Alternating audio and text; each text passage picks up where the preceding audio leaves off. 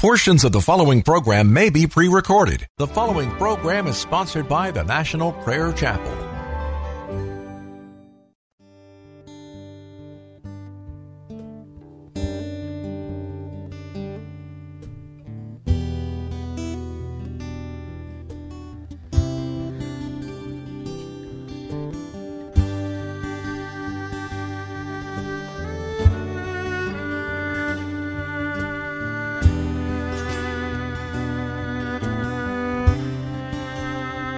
Lord, we just pray right now, Father, for your Holy Spirit to come. Touch those that are hurting, Lord God, those going through tough times. Lord, we put our eyes on you. We know that, Lord, you are able, Father, to move mountains. Lord, we just know that you're our present help in times of trouble.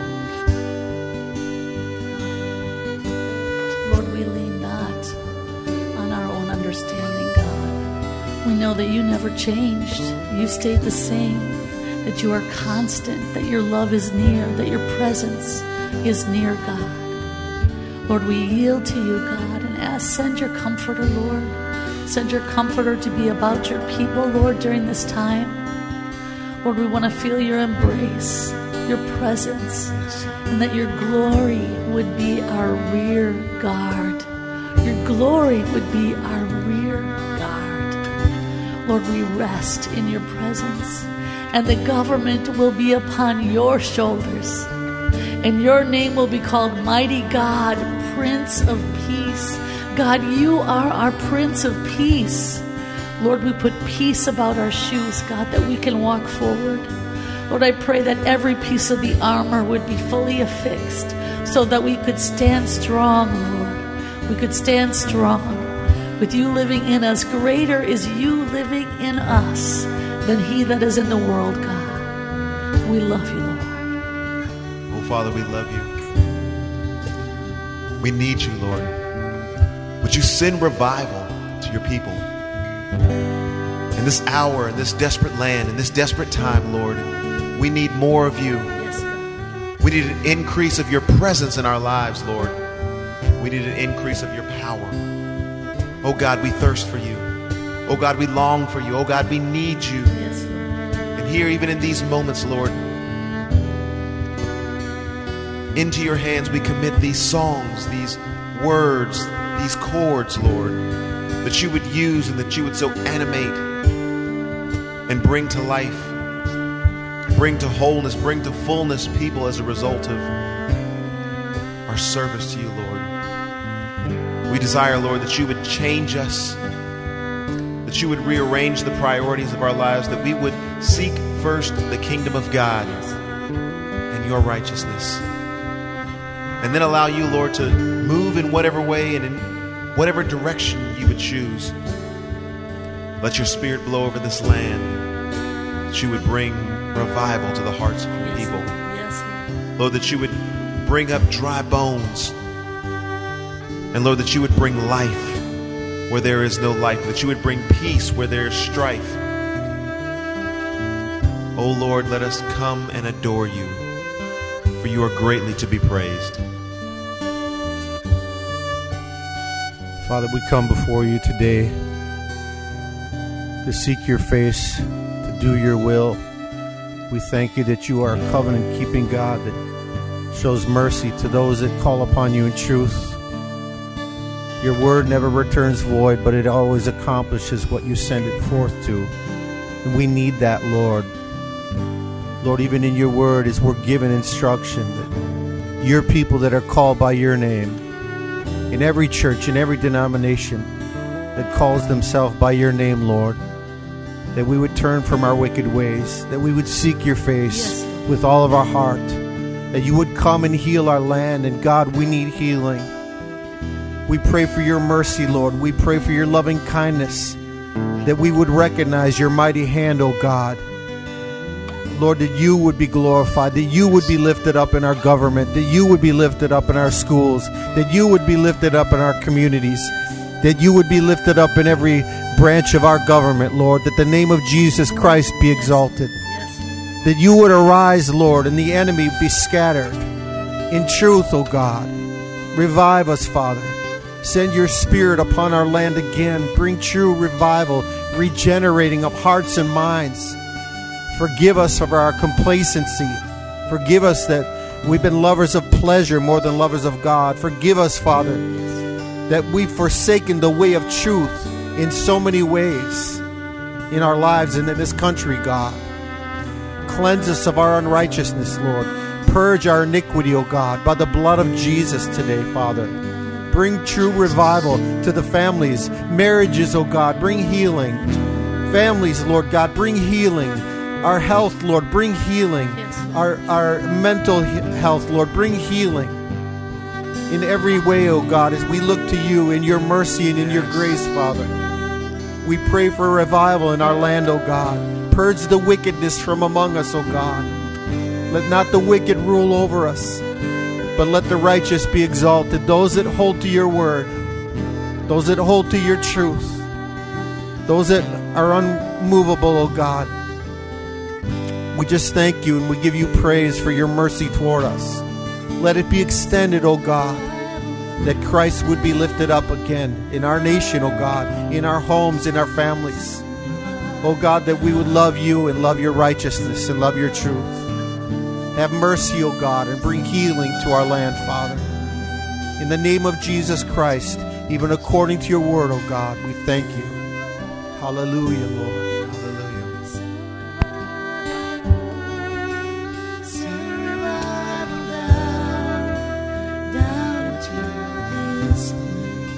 Send revival down, send revival down, send revival down, down into this place. Send revival down, send revival down, send revival down, down into this place.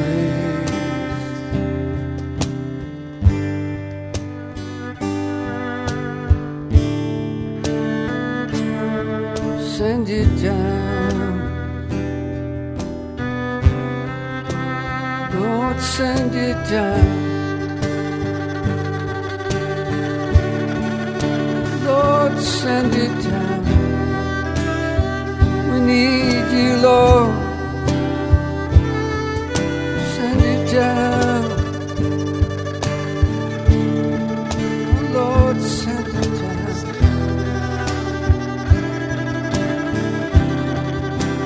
Send revival down, send revival down, send revival down, down into this place.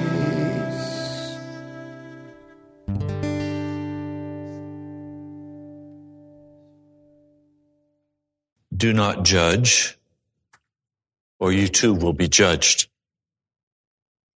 For in the same way you judge others, you will be judged. And with the measure you use, it will be measured to you. So why do you look at the speck of sawdust in your brother's eye and pay no attention to the plank in your own eye? How can you say to your brother, let me take the speck out of your eye, when all the time there's a plank in your own eye? You hypocrite. First take the plank out of your own eye, then you'll be able to see clearly to remove the speck from your brother's eye. Do not give dogs what is sacred. Do not throw your pearls to pigs. If you do, they will trample them under their feet and then turn and tear you to pieces. O Lord, would you make clear to our hearts today what your mission is? Would you outline it for us so that we can clearly see whether we're on your mission or our own mission? Lord, today would you bring the fear of God into our hearts? Would you birth it? In the name of Jesus, I pray. Amen. This passage found in the Sermon on the Mount from Matthew, the 7th chapter, we generally take as an isolated passage. And so we speak about not judging. The world's interpretation of this passage is tolerance. Be tolerant of everyone. Let everyone do what they're going to do and leave them alone. It's okay. But then we come to that very difficult passage in verse 6 where he says, do not give dogs what is sacred. Do not throw pearls to pigs. In other words, we also are under obligation to decide who the pigs are and who the dogs are. So there is a portion of judgment required. So what is Jesus really saying to us? You can't get a hold of this passage when you take it out of context and you simply pull it out of a sermon, and that's what this was. I mean, what would you think if someone began to just pull a sentence or two out of a sermon that I give and then build a sermon on that? They're going to miss the point of the whole sermon, aren't they? I mean, you can twist my nose to say anything you want me to say if you just take bits and pieces. But we have to take it as a whole and understand it as a whole. This passage was not an isolated passage. Because it's the beginning of chapter 7, Jesus didn't set chapter 7 in there. He didn't even include the verses. Men did that later to try to give us a better way to get a hold of it, a reference point. So if we look at chapter 7 and not disconnect it from chapter 6, notice what Jesus is saying in chapter 6, verse 31. So do not worry, saying, what shall we eat, or what shall we drink, or what shall we wear? For the pagans run after all these things. Your heavenly Father knows that you need them. But first seek His kingdom and His righteousness, and all these things will be given to you as well. There is enough to worry about tomorrow, for tomorrow will worry about itself. Each day has its own trouble. And then we come to chapter 7. So Jesus tells us this most essential truth, that what He wants us to do is seek first His kingdom and His righteousness, and He'll take care of the cash flow. Seek first the kingdom of God and His righteousness. You notice it does not say first seek Jesus. It's seek first Jesus and His righteousness. It's seek His kingdom and His righteousness. So what would block me from seeking first the kingdom of God and His righteousness? Well, number one on Jesus' mind that would stop me from seeking first the kingdom of God and His righteousness is not my shortage of money. That's not a concern to Jesus.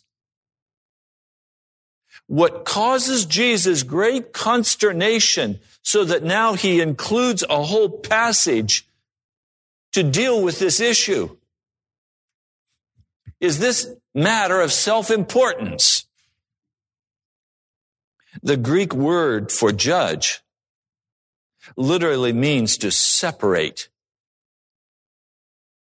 To separate or to put asunder.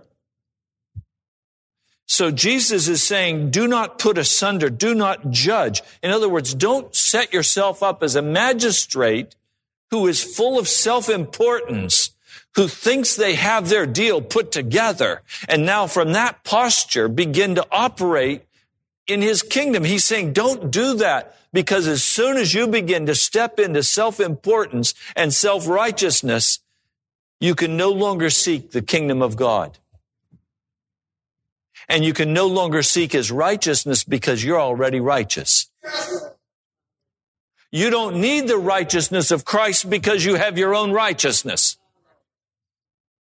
And now you're willing to defend your righteousness by separating yourself from others, setting yourself up as superior to them, and from that superior perch, looking down in judgment upon them, because after all, you've got your kingdom. What interest do you have in the kingdom of God? You don't need God's kingdom. You've got your kingdom. Jesus encounters this again. The story is found in Luke, the 4th chapter. He went up to Nazareth. That's where he'd been brought up. And on the Sabbath day, he went into the synagogue, as was his custom. And he stood up to read. They handed him the scriptures, the scroll of the prophet Isaiah. And he unrolled it, and he began to read. This is Luke, the 4th chapter, verse 18. The Spirit of the Lord is on me, because he has anointed me to preach good news to the poor. He sent me to proclaim freedom for the prisoners and recovery of sight for the blind, to release the oppressed, to proclaim the year of the Lord's favor. If you look in Isaiah, in chapter 61, you find where he was actually reading. Let's look at it carefully. The Spirit of the sovereign Lord is on me, because the Lord has anointed me. He anointed him at the baptism. The dove came down and rested on Jesus. He was anointed to preach good news to the poor, to those who cannot help their situation, who cannot help themselves, who cannot rescue themselves. That's who Jesus came to preach to. He did not come to preach to the self-satisfied. He did not come to preach to the religious.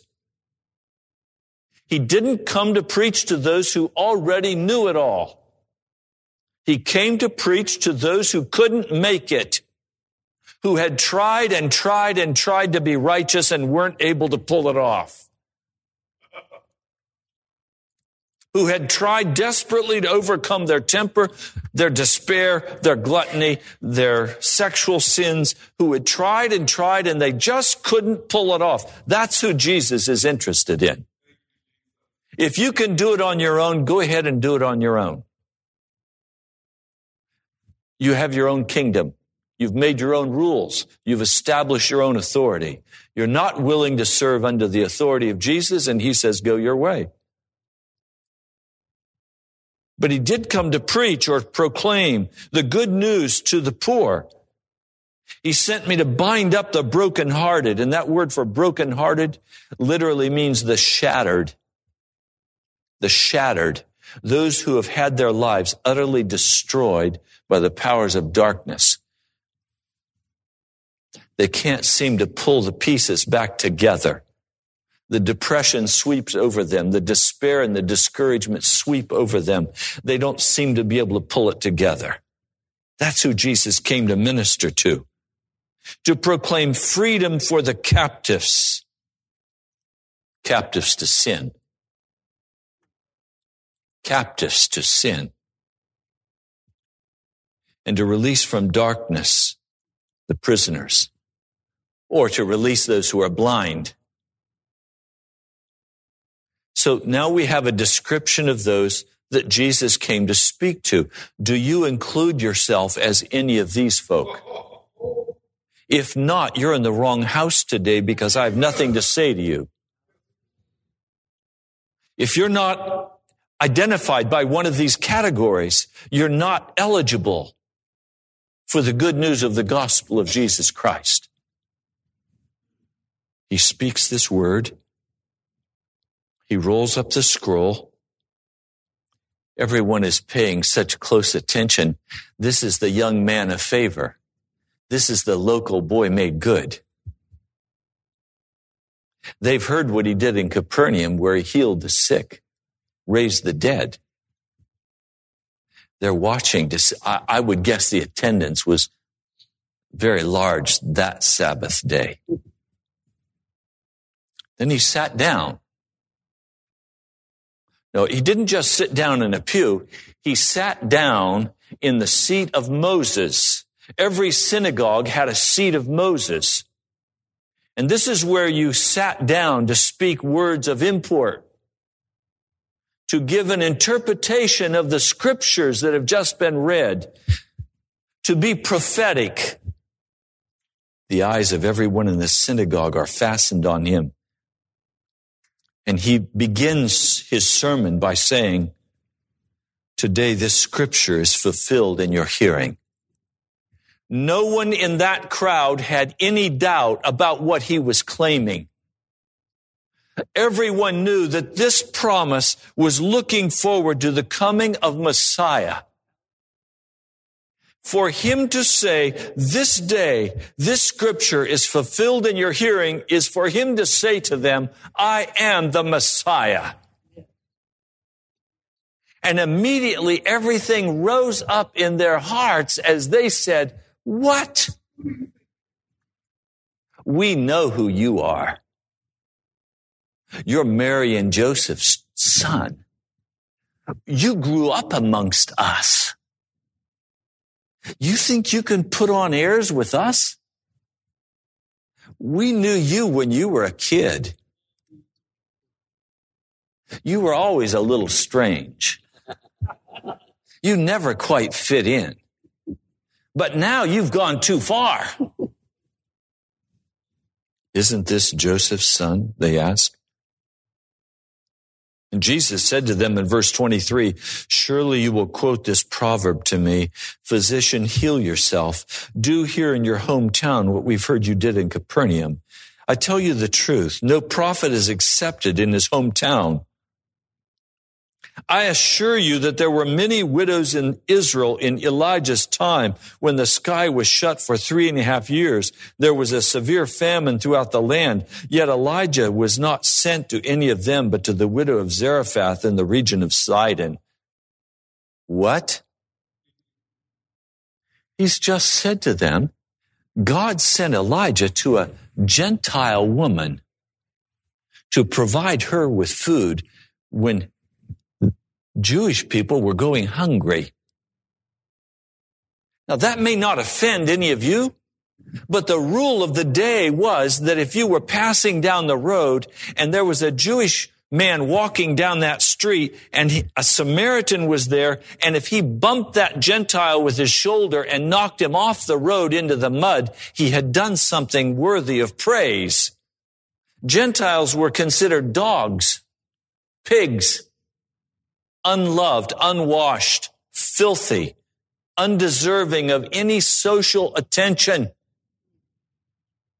There were many in Israel with leprosy in the time of Elisha, the prophet, yet not one of them was cleansed, only Naaman the Syrian. They were so angry, it says in verse 28, all the people in the synagogue were furious when they heard this. They got up and they drove him out of town, and they took him to the brow of the hill on which the town was built in order to throw him down the cliff. And he walked right through them and went his way. I was asking the Lord, is what you want me to say today going to make them so angry they're going to take me out and try to throw me off a cliff? Because there really is an issue we have to deal with. And it's that issue of self-righteousness. We have all become very comfortable in our religion. We've all become very comfortable in our lifestyle. We've all become very comfortable with our traditions and our rituals. We think all of us are very responsible. We're going to take care of business. We're going to do what is necessary to take care of our families. We're going to do what's necessary to take care of school. We're responsible people. We wake up in the morning and we try to do what is the best for everyone. Oh yes, we've got some issues we have to deal with, and we've got some feelings we have to deal with. But bottom line, we're all handling it pretty well. You know what it reminds me of? Jan gave me a wonderful dinner. We sat and we ate together and enjoyed our meal. And she said to me, Ray, why don't we go over to Wegmans? we need some whole grain bread.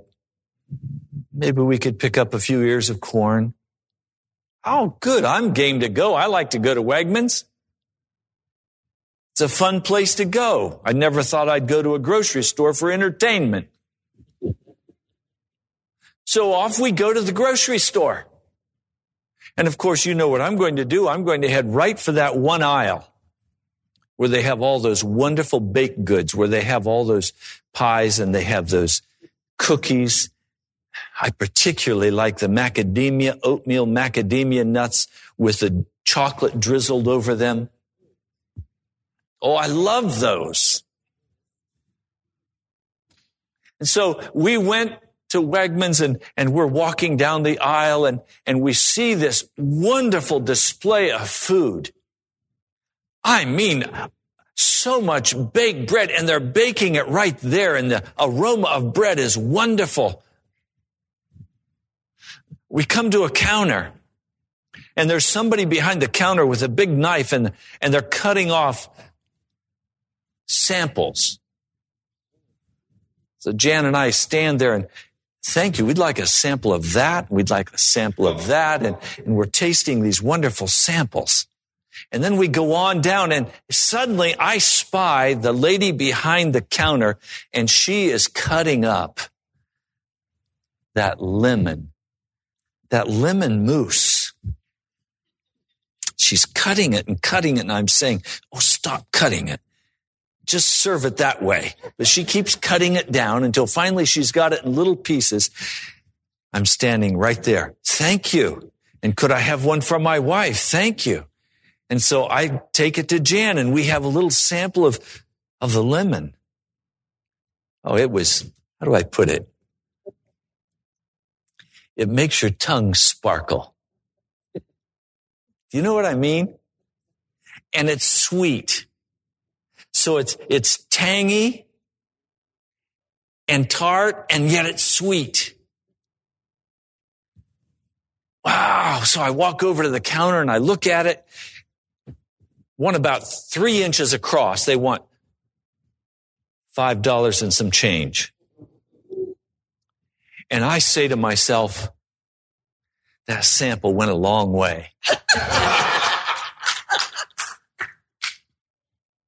And I make my way on down. Oh, and one of the women back there cutting up the fresh fruit tarts. Blueberries and strawberries and blackberries, and I wait with my hand out for a little sample of that. But you see, I don't want more than a sample. Do you know why? I already had dinner. I'm not hungry. There's no way I'm going to pull my wallet out and pay $5 for a little lemon tart. Why would I? I'm not hungry. Oh, I can walk by the corn and the beans. I can walk by the mushrooms. I can walk by all of that stuff. I don't even need a sample. I know what it tastes like. I'm on my way to the dessert counter. Why? Because I'm not hungry. Do you come to this house ready for a sample of something tart that'll sparkle on your tongue? Or do you come hungry? How can you come hungry when you have so much to eat? I mean, I've got all my books. I've got all the media. I can guarantee you that if I went outside of town and I pitched a tent and I put a sign up, evangelism, nobody in town would come. There was a day when if you did that, everybody in town would show up. Why? Because there was no other entertainment in town. They had no television. They had no radio. They had no entertainment. You were the entertainment for the day. So everybody would come and listen to the new preacher showing up outside of town as he came and proclaimed the Word of God. But today the Word of God is proclaimed on every corner. It's on the radio constantly. The Word of God is handed out as candy treats everywhere. It sparkles on the tongue and leaves us totally empty of the Word of God. So we can come and what's Pastor Ray going to talk about today? Knowing that I'm going to leave here soon and I'm going to go back to my full life. My hours of working and my hours of cranking and my hours of doing everything that I'm doing and my schedule. And this is just one brief trip to Wegmans, except this is the National Prayer Chapel. And as long as that attitude persists, we will be devoid of the Holy Spirit. We have no fear of God. We have no fear of God because we're able to take care of everything. I'm reminded of a people called the Sumerians. The Sumerians were an ancient civilization some 5,000 years ago, located in southern Iraq. They were the founders of Babylon. The Sumerians have left numerous reports about their life, about how they operated. But one of the most stunning reports, they have some pictures of space travelers. They have some pictures in their artwork of UFOs. And they have claims that in their early history, the gods came and lived among them. That these gods ruled over them. 12 primary gods and then lesser gods. And they have pictures depicting these gods. One with the face of an eagle. One looking like a fish standing up, a fish man. You might be familiar with him. He was called Dagon among the Philistines. The Philistines were the people of the sea. These ancient peoples make the astounding claim that these gods actually dwelt among them, they could see them, and they ruled over them. And then a great cataclysmic event occurred in the history of the earth. And the gods disappeared. And now they have made idols shaped to look like their gods so they would not forget what their gods looked like. If you put those early records together with the early records of Scripture, you find that the Scriptures tell us that God placed a guardian angel at the entrance to the Garden of Eden, so that any time a person desired, they could go to the entrance of the garden and see with their physical eyes an angel of God. It is not too much of a stretch then to say if holy angels could be seen with the eye, then demon angels could also be seen with the eye. So there is a place in Scripture where it tells us that before the flood, many different kinds of things happened, some of which would be shocking if I went into depth about them. Let's simply leave it today that these Sumerians are saying their gods lived among them and ruled over them, and that then something happened in the earth and the gods had to leave. And so today, we do not see angels for the most part. We cannot go to the Garden of Eden and observe the guardian angel with his sword. And neither, for the most part, do demon angels materialize. Even though I will add, that at times they do. Now, why would I speak about this? Because we live in a mechanistic culture that has been homogenized and put together in such a way that everything for us is scientific. Everything for us is physical. Everything for us is mechanical. Movies began to come out like RoboCop with Arnold Schwarzenegger. And then we began to move into the Transformer phase.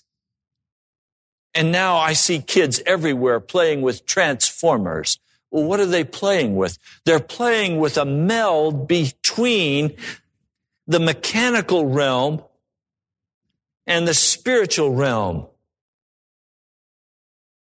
And now the video games that kids are playing with and adults are playing with every day, these video games have now recreated these gods, sometimes mechanical and sometimes just purely physical. But they've identified these gods. So we have all of this going on over here in the arena of the media. But in our own personal lives, we haven't transitioned to that level yet. We're not in a place where we look at that as reality. We sit and watch a Star Trek, which I don't do anymore, and we see that Star Trek as fantasy, science fiction.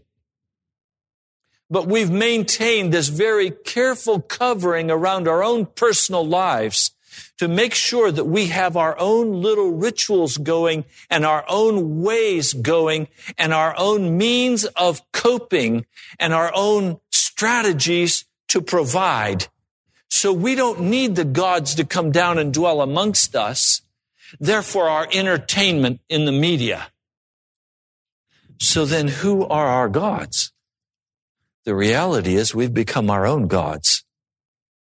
And we rule over our own destinies. Somehow with the illusion that that's reality.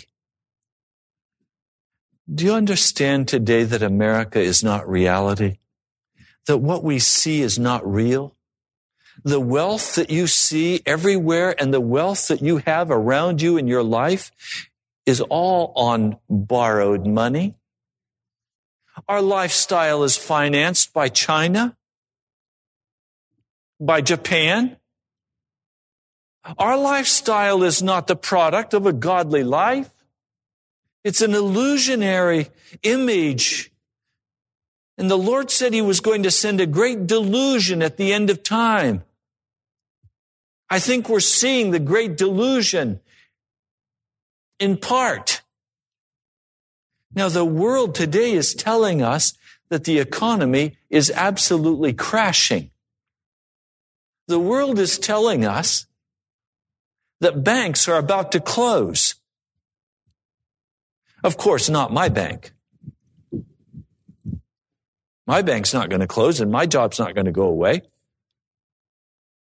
You know, at some point we're going to have to stop and recognize that either we're going to serve the gods of the Sumerians that are demonic,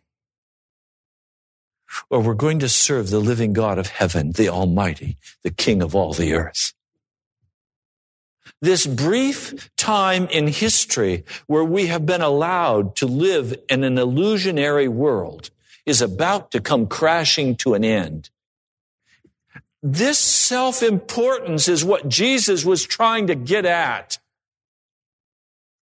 And did you notice as He's preaching this, as He's reading the Scripture, He stops mid-sentence in the Scripture. And I read to you the rest of it. You know, like Paul Harvey. Let's get the rest of the story now. Isaiah 61. Let's begin with verse 2. To proclaim the year of the Lord's favor and the day of vengeance of our God, Jesus didn't finish that because in Jesus' time, he was not there to proclaim his vengeance. He was there to preach his messiahship. But Jesus has come, and the church now has been called to finish the work of Jesus, and that is to proclaim to the American culture the vengeance of God. When the vengeance of God has been proclaimed, he says, to comfort all who mourn. That's the job of the church. Wait a minute. Why are people going to mourn? They're going to mourn when they recognize their self-importance has to be cast down, and their sin has to be identified, and there has to be a time of reckoning. Now, whether we like it or not, the reckoning is coming financially. Whether we like it or not, the American lifestyle is over. It may not be over for you yet, but it soon will be over for you. I was over at Global Food this last week. The Lord told me, buy rice. I was over buying rice. I've got about 85 pounds of rice put away. Jan said to me, Ray, people aren't going to like the taste of that rice. I said, wait till they haven't eaten for 3 days.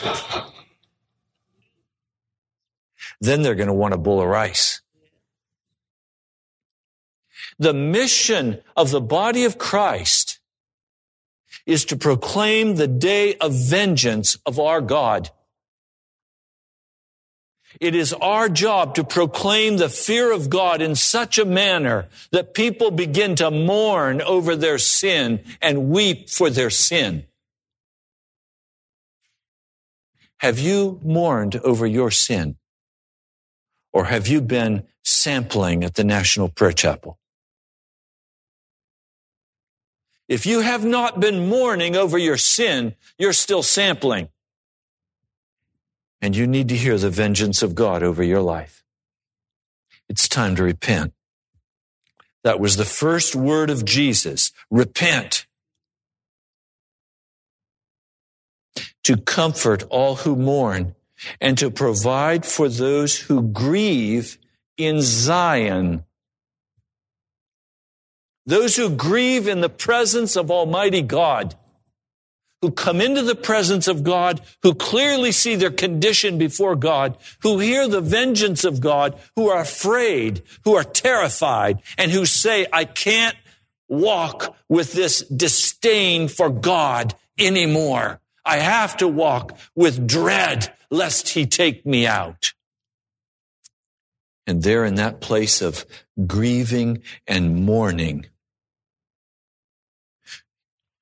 he then bestows on them a crown of beauty instead of ashes. You know what a person did in the Old Testament who began to grieve and mourn? They sat down in ashes. They smeared their face with the tears, with the ashes. Oh, but I might get my shirt dirty. I might mess up my pretty blouse. You're at Wegmans having a sample of lemon meringue.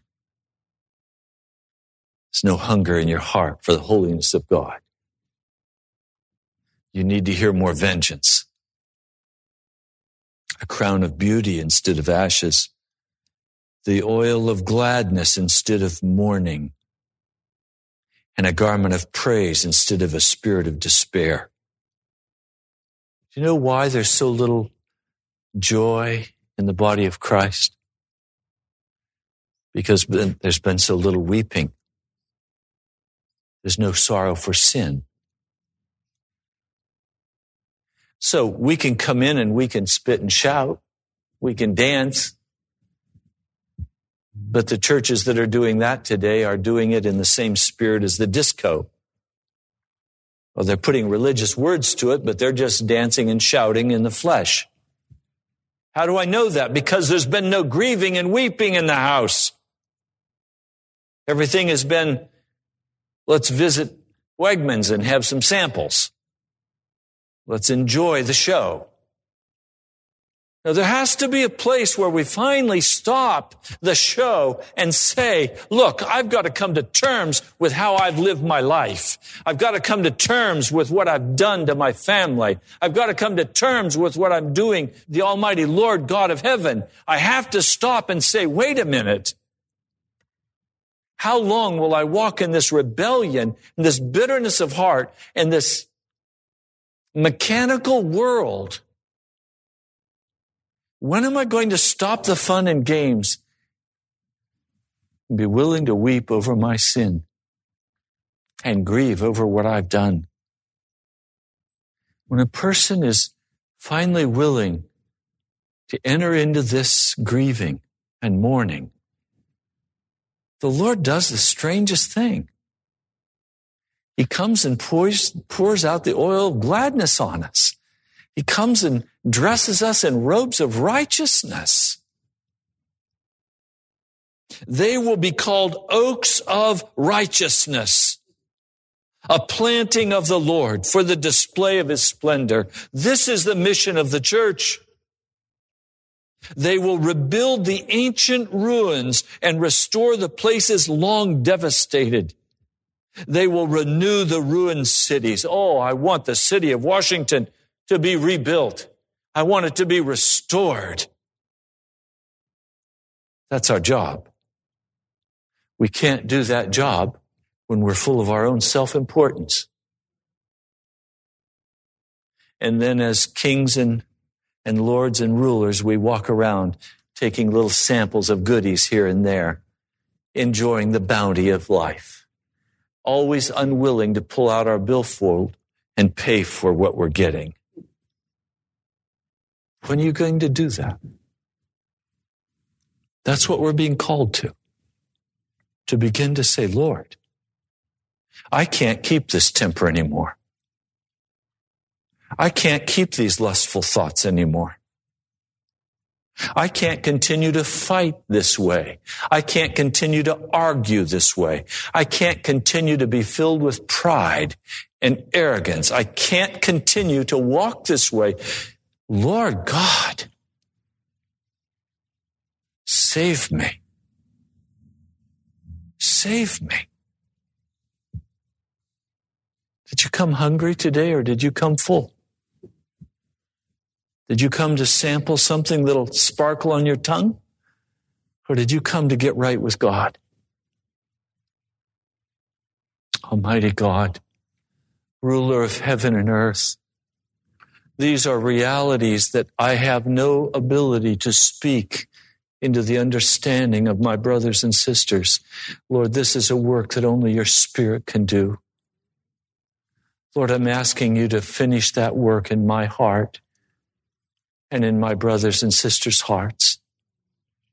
Lord, I no longer want to be a sampler of righteousness. I don't want to be a sampler of the things of heaven. Lord, I desire that we together would be made oaks of righteousness, with the oil of gladness being poured over our hearts. Lord, we are yours. This church, this National Prayer Chapel, belongs to you. I claim nothing of it. It is yours. Do with us as you desire. We have no one else we even want to turn to.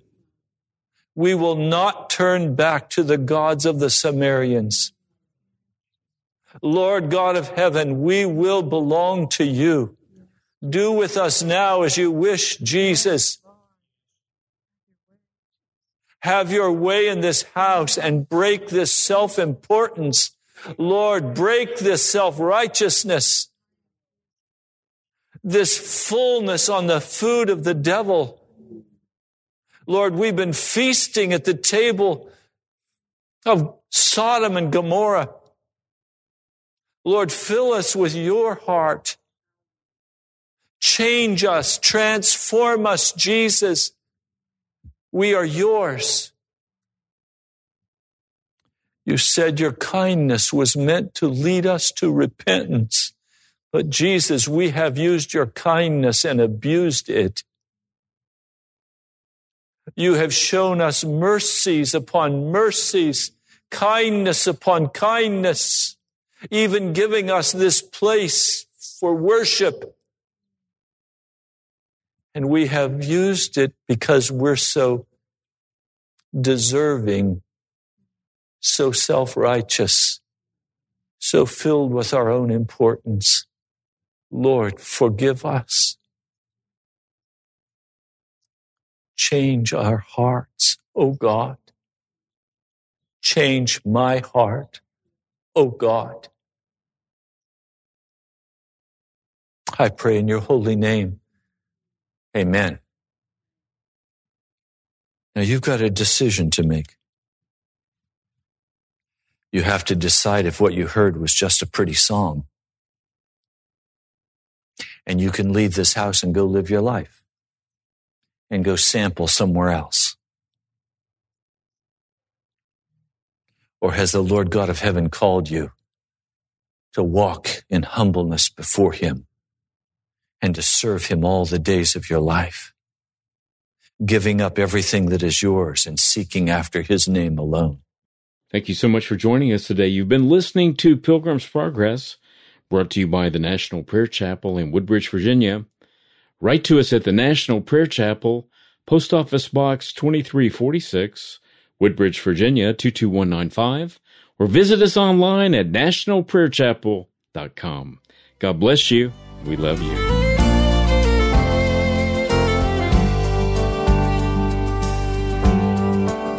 I'm pressing on the upward way, new heights I'm gaining every day, still praying as I'm onward bound. Lord, plant my feet on higher ground.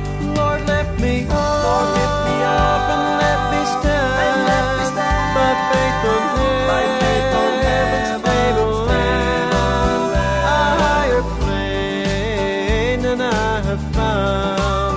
Lord, plant my feet on higher ground.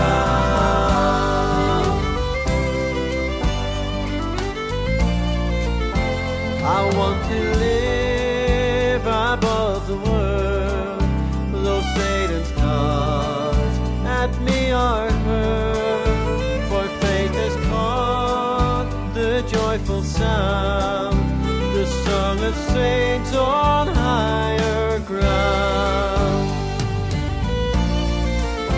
I want to scale the utmost height and catch a gleam of glory bright, but still I'll pray till heaven I found. Lord, lead me on to higher ground. Lord, lift me up and let me stand, by faith on heaven's table land, a higher plane than I have found.